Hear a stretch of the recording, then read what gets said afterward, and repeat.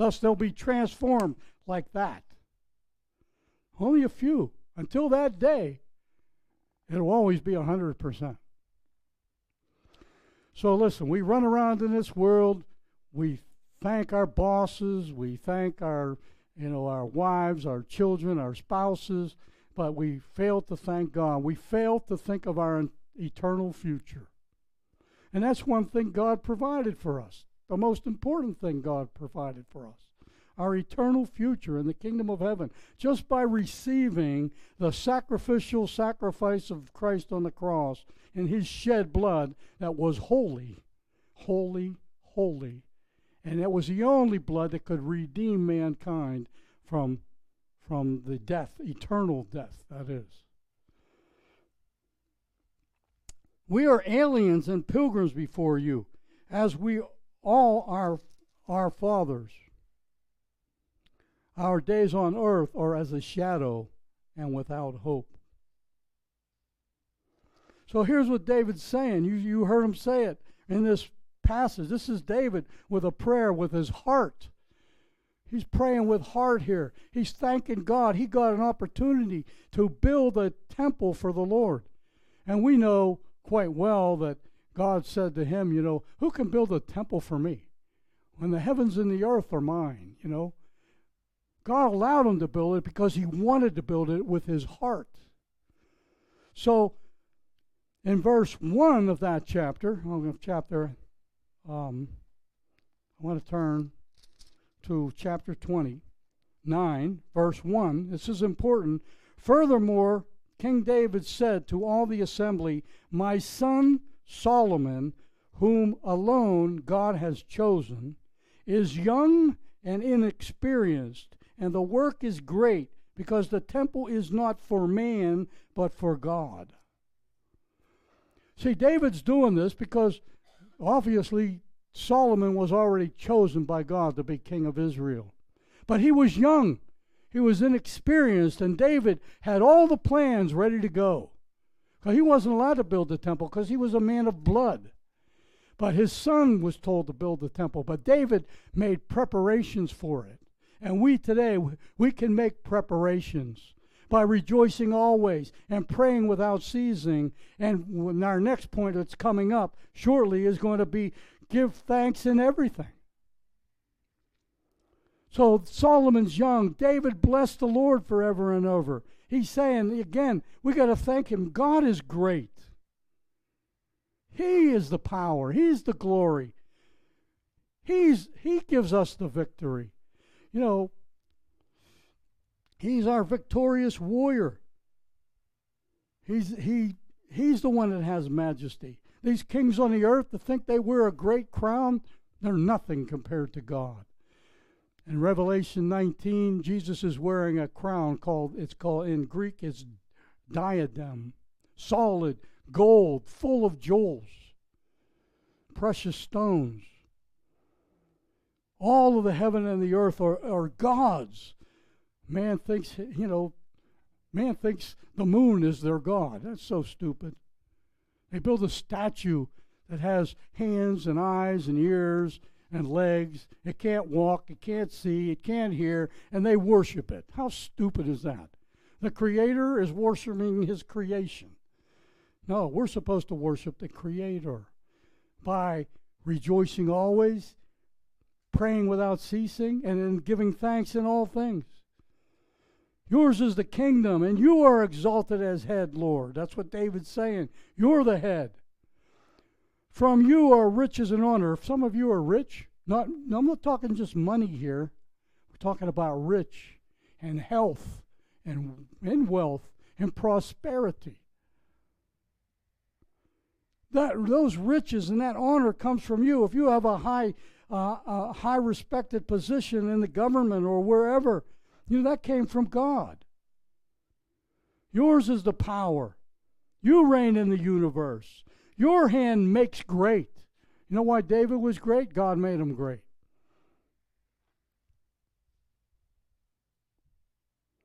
You give us strength. Let the weak say, I am strong. Let the strong say, I am weak.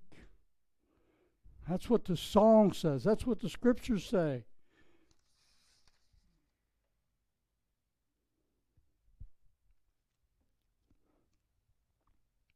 Your hand makes great. You give us strength. We praise your glorious name. We thank you. We thank you. And here's the third point. Not only, rejoice always. And then remember, rejoice is rejoy. Rejoy always. And then we have pray without ceasing. You could pray anywhere, as I said. You can pray anywhere. God hears your heart, no matter where you're at or what you're doing. In everything, give thanks. In everything, give thanks. Give thanks in all circumstances, not just once a year, a Thanksgiving Day. Not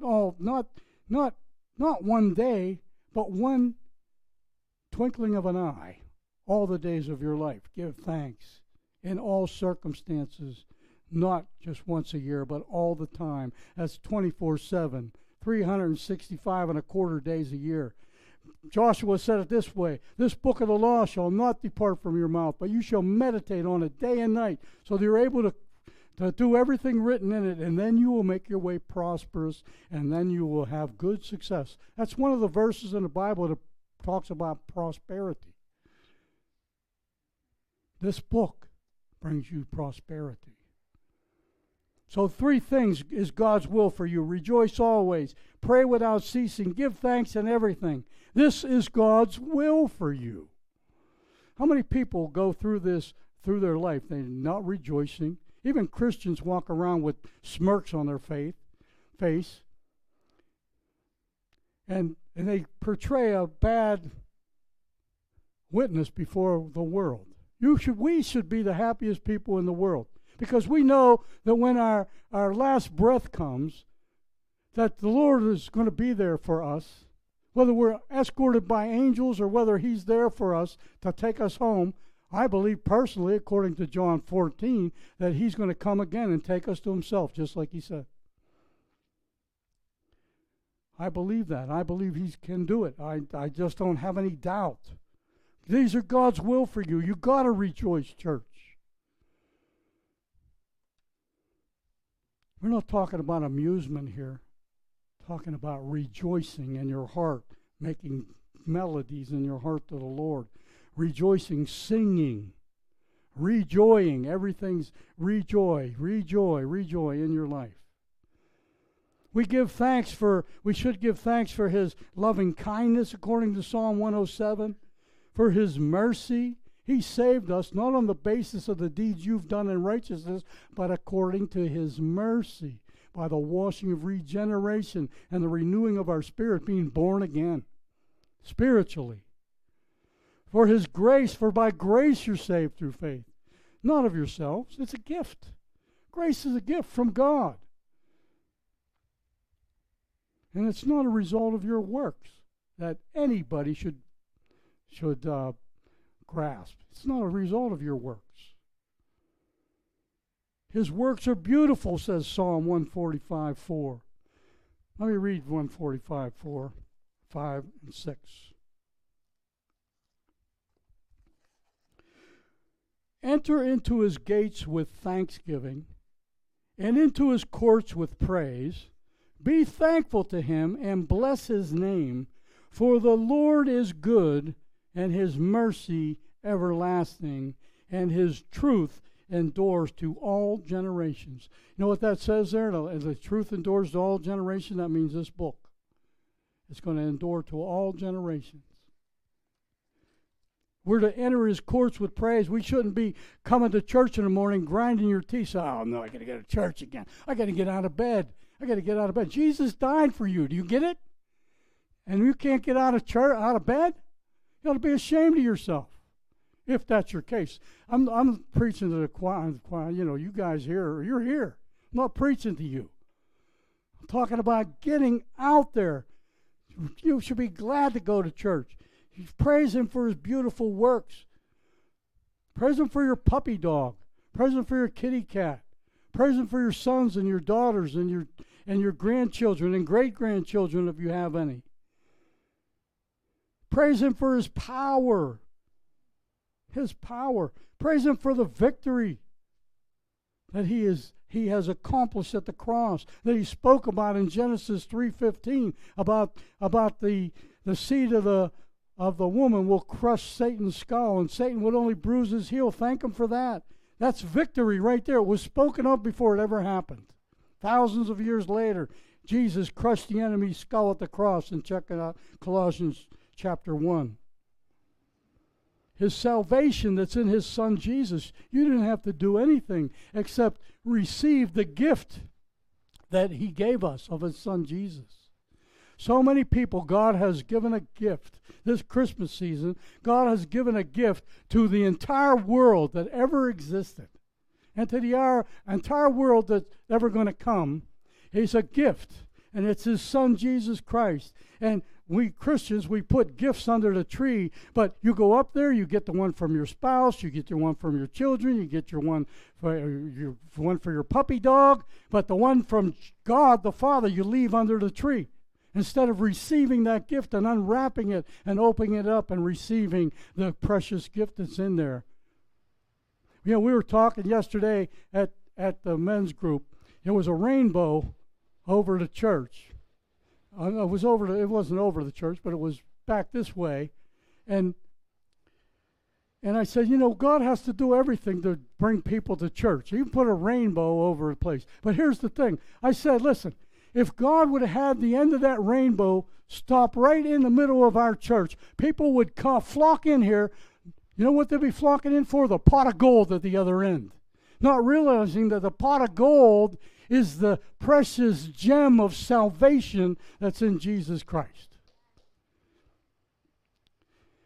How messed up is this world? And you know what? That has a lot to do with the pastors today who aren't preaching the gospel. It's a shame. Salvation is for everyone. I want my worst enemy to be saved. I've prayed for them. I can name a few. But I love them, and I want them in heaven with me. Because when we get to heaven, all that's going to be washed away. I'm going to see him for who he was or her for who she is. His salvation, if you confess with your mouth and believe in your heart that God raised him from the dead, you will be saved. Simple. Simple, but people are scared to death. You know what? They're ashamed. Some of them are lacking courage. Some people are just ashamed. They don't want to be identified as a Christian. I'll tell you what, that's a shame. Because Christianity and Christ is the most beautiful religion that ever hit the face of the earth. Because it's God reaching out to man, not man trying to get to God. Man's trying to get to God is not the way. It's God has come to man. And it's that simple. And they won't receive it because they have no courage. And that's why the scriptures tell us to be a soldier, be an athlete, running for the prize. Be a soldier. You've got to endure some hard times, but God's in it with you. Psalm 95:2, not only does Psalm 145 say it, but here's Psalm 95:2. Let us come before his presence with thanksgiving. Let us shout joyfully to him with psalms. You know what? Some churches, if you shouted joyfully in the pew while the pastor's praying or the worship song, they'll come and tap you on the shoulder and escort you out. If you dance in church, then people will say, you can't dance in church. You know what happened to David's wife that was given to him by Saul, his daughter, when he danced in the city when the Ark of the Covenant came in? His wife Micaiah, I believe her name was, you know, she was ashamed of him. And because of that, she was childless because she wouldn't praise God for who he was. And so that's a statement to us. We need to do what David did. You can dance unto the Lord. You can play instruments unto the Lord. But you don't have to make an amusement park out of your church. You come into his presence with thanksgiving and shout joyfully to him. Praise the Lord. And Psalm 100, verse 4 and 5, let us enter his gates with thanksgiving and his courts with praise. Bless his name. For the Lord is good. Unless we say that here. Liz, our worship leader here, she says it every week. Every Thursday night. God is good. God is good. People say, God did this and God did that. No, He didn't. He's good. We did it to ourselves because we fell and sinned in the garden, and that sin ruined the entire world. God's Garden of Eden was perfect. It was perfect. But when man fell, sin entered into the world. Even the serpent, which obviously was the most beautiful creature, if you think about, Lucifer, he was most beautiful angel, and if you read up on him, you can find that out. When he was thrown out of the garden, he was out of heaven. He was thrown out because he wanted to exalt his throne above God. He wanted to be more beautiful than God. So he probably chose the most beautiful creature in the garden, a serpent, okay? And obviously that serpent had legs. Okay, because after the devil used him, he had to slither on the ground and eat dust. So in a sense, man recreated the serpent. And some animals became carnivorous, and some animals, remained not carnivorous. We destroyed the earth. The earth's axis was changed. The earth was tropical in the garden. The earth was watered from the ground up. It never rained. They thought Noah was nuts because Noah was saying rain's going to fall from heaven. And you could picture Chicken Little if you read this little storybook for kids. The sky is falling. The sky is falling. They thought he was crazy for 120 years. Could you put up with that for 120 years? So what did God do? He caused the rain. He caused the windows of heaven to fall in, the fountains of earth to come up, and it rained for 40 days and 40 nights as the water vapor barrier crashed from over the face of the earth. And obviously the earth was knocked on a 23.5 degree axis, forcing the waters to the north and the south pole where they froze instantaneously, including beasts. They've already found mammoths in the South Antarctica, that were froze so quickly, even the grass in their stomachs never digested. The earth, then now what we got? We got hurricanes and wind patterns and all kind of things in the oceans. We messed it up, not God. God created it perfect. He is good. It was our fault. And when it's all over, it's going to revert back to the Garden of Eden practically. Everything's going to be, the lion's going to lay with the lamb according to Isaiah 11. The child is going to play by the cobra's den. Can you imagine that? It's beautiful what God has done. We're the ones that mess it up, and man won't accept it. The tornado wasn't there by God. It wasn't an act of God. It was a consequence of man's sin. So we blame God. It's my fault. I'm a sinner. I say it to the Lord all the time. And I think of what He said on the cross. Father, forgive them, for they don't know what they're doing. And I think of myself, and I pray this a lot. I say, forgive me, Lord, because I didn't know what I was doing. I wish I got saved at 27, and I've been in the Lord 44 years. And I'm still trying to undo the damage from those 27 years. It's my fault. It's your fault. You have to know you're a sinner, and God provided you a way. He provided the antidote for that sin, which His precious blood that was shed. And because He lives and walked out of that tomb 3 days later, according to the Scriptures, we can also walk out of death, because Jesus said, I am the resurrection and the life. I am the resurrection and the life. Nobody comes to the Father except through Him. There's no other name under heaven by which man must be saved. There's no mediator between God and man except the Lord Jesus Christ. It's clear all through Scripture. Colossians 1:12 says, give thanks to the Father who has qualified us to share in the inheritance of the saints of light. We get to share. We get to share because the Father has qualified us through His Son, Jesus Christ. We were dead and now we're alive. We were headed to hell and now we're headed to heaven. We were in our sins and now we're forgiven. And now we're born again of the Spirit of God. Now it makes sense to us. It's like living in a dimension that you don't belong in. The Bible talks about we're being aliens and strangers on the earth, an ambassador from a foreign land. And we got saved, and we should be thankful. Now we were people on this earth, and God chose us, and now we're an ambassador of heaven to earth. That's something to be proud of and to rejoice in and thank God for, to keep rejoicing, to pray without ceasing, to give thanks to God in everything, because that's our inheritance. And our justification is in Him. He tells us to be anxious for nothing, but in everything by prayer and supplication. Let our requests be made known to God, and the peace of God, which surpasses all understanding, will guard our hearts and our minds in Christ Jesus.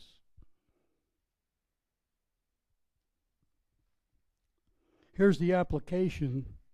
I guess you could say an application. Verse 19, which the church does today, which needs to stop. And that is, 19, do not quench the Spirit. Do not quench the Spirit. You know, I looked up quench. You know what that means? It means to extinguish. It means to snuff out. It means to put out. No, let me tell you something about the Holy Spirit. The Holy Spirit is represented in the New and the Old Testament as a dove, as wind, as oil, as wine, and as fire. So when you quench the Holy Spirit, you are in a sense snuffing out the fire of the Holy Spirit within you. What's Paul saying? You know what he's saying? Literally, he's saying this: stop putting out the Spirit's fire. But the churches do it all the time. You can't have a tattoo. The ladies have to sit on this side and the men on that side. Oh, don't put makeup on. Don't you dare dye your hair. You're snuffing out the Holy Spirit. Oh, don't come to church with tattoos. God don't accept anybody with a tattoo. Meanwhile, your name is tattooed on Jesus' hands. Check it out. In Isaiah, your name, He has you embossed, engraved on His hands. Not one hand, both hands. Listen, don't quench the Holy Spirit's fire. And when we refuse to do the will of God, that's what you're doing. You're refusing to, you're snuffing out the Holy Spirit's fire, because He's a fire. And the church does it all the time. And when things happen in churches that maybe the Holy Spirit's doing, you know, people get mad and they don't go back to that church because the Spirit spoke. You know what? We need to be sensitive to the Holy Spirit. Sensitive to the Holy Spirit, like you were when you first came to know Him. Because you were so sensitive, you knew who He was, you knew what you needed to do, and you did it. And that's what we need to do today. So, that's what you're doing when you fail to rejoice always. That's what you're doing when you fail to pray without ceasing. That's what you're doing when you fail to give thanks in everything. You are quenching the fire of the Holy Spirit within you. Stop it. Stop it. You're to have joy, you're to pray constantly, and you're to give thanks always.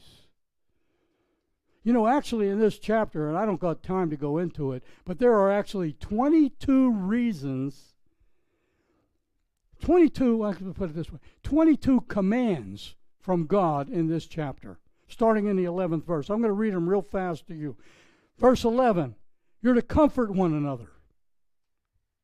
Number 2, edify one another. 3, recognize those who teach the Word of God. Not challenge him or say, you're not running the church right. You're supposed to esteem, recognize those who teach the Word. To esteem each other, number 4.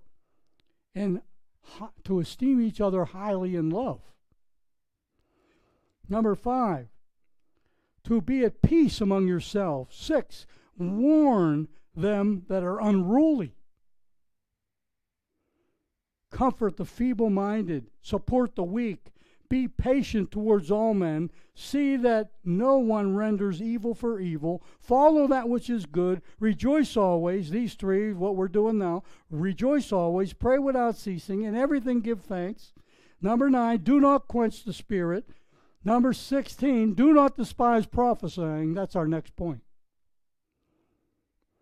Test all things, abstain from the appearance of evil, hold fast that which is good, pray for us, greet all with a holy kiss, that this epistle be read among all the brethren. You know what? You can even pray for Paul today, because God knew that you were going to pray for Paul back then. Listen, greet each other with a holy kiss. Before we get to despise not prophesying, greet each other with a holy kiss. You know what people were doing in churches before COVID hit? They were kissing each other with a holy kiss. Not an eros kiss, a holy kiss. You don't see demonic activity in all this COVID stuff. The church is operating in fear. They fear COVID more than Almighty God. I'm not saying not be wise. Wear a mask. Wear gloves. I wash my hands constantly. Every night I have to put the hand cream on because my hands are so dry. But, you got to do what's best. But you don't hide. And I know what the world says, and I don't, it doesn't. I'm just telling you what the Word of God says from what I see in the Word of God. Quenching the Holy Spirit is when you refuse to do the will of God. And those 3, rejoice always, pray without ceasing, and in everything give thanks. And let's go to the next point. Despise not prophesying. If you despise prophesying, you also probably despise tongues. You despise wisdom from the Word of God. You despise miracles, prophecies, and healings. You know what? The Bible says, do not despise prophesying. And I know over the years I've seen an abuse of it. But what's the next verse say? Test all things. So when you hear a prophecy coming at maybe a dinner that you're at or a function that you're at, and you get that prophecy and you compare it, you test it against the Word of God. I had one lady one time, she gave me a bunch of CDs, and it was talking about channels or something coming down from heaven all over the earth, and I'm going like, where is that in the Bible? And the lady asked me, she said, well, a friend of mine gave me this and wanted me to listen to it. You think I should listen to it? I said, absolutely not. But he's broken up and thrown in a garbage can. You know what she did? She broke it up and threw it in a garbage can. And then the lady wanted them back. And she had to tell them, my pastor told me to break them up. I was just a bunch of junk. All these channels coming down. There's only one way to heaven. It's through Jesus Christ. Even the stairway that went to heaven with Jacob, when he wrestled with the angel, that was Christ. There's one stairway, not bunches of stairways. Throw it out. Test all things. You know what? Paul acknowledged the Bereans. He acknowledged the Bereans because they tested. He says, test all things, hold fast to what is good. And it says, he spent time in Berea. These Christians were of noble character because they heard Paul's preaching and diligently searched the Scriptures to see if it were true. I've heard prophecies from people, And I say, I'm not going to listen to that one. Then I've heard other prophecies from other prophets, that were true. So you got to be careful. You got to test all things. But don't despise the gifts of the Holy Spirit, especially prophesying. That's what Paul is saying here. And because if you do, again, you are snuffing out the fire of the Holy Spirit. You're snuffing out the fire. You're taking matters into your own hands when the Scriptures tell you that the Holy Spirit will guide you and lead you. You got to be diligent. So if you despise these things, you're putting the fire of the Spirit out. And the flame of the Holy Spirit is extinguished if you ignore it. If you ignore it. So test, or that means prove all things, hold fast to what is good. Yes, we must be cautious, but not fearful of the gifts that the Lord has given us. Then Jesus, we just went through it in Matthew chapter 7. All gifts are from God. God gives the gifts to the people. And what God gives is good. If my son asked me for a bread, I wouldn't give him a stone. And if you, being evil, know how to give good gifts to your children, how much more will God give good gifts to you? So quit saying God did this and did that. Our sin did it. Our consequence of our sin. All gifts are from God, and all gifts are good. Let me Thanksgiving coming up is a day when we pause to give thanks to God for the things we have, especially the gift of His Son, Jesus Christ. That's what Thanksgiving is. We just celebrated Veterans Day, but Veterans Day is when we pause to give thanks to God for the people who fought for the things we have, and especially the freedom to worship His Son, Jesus Christ, as Lord. But Thanksgiving is always in your heart. Give thanks to the Lord. So here I'm going to close with this. Rejoice always. Pray without ceasing. In everything give thanks. Grieve not the Holy Spirit. Despise not prophesying. That's God talking, not me. It's right there in the Word. Despise not prophesying.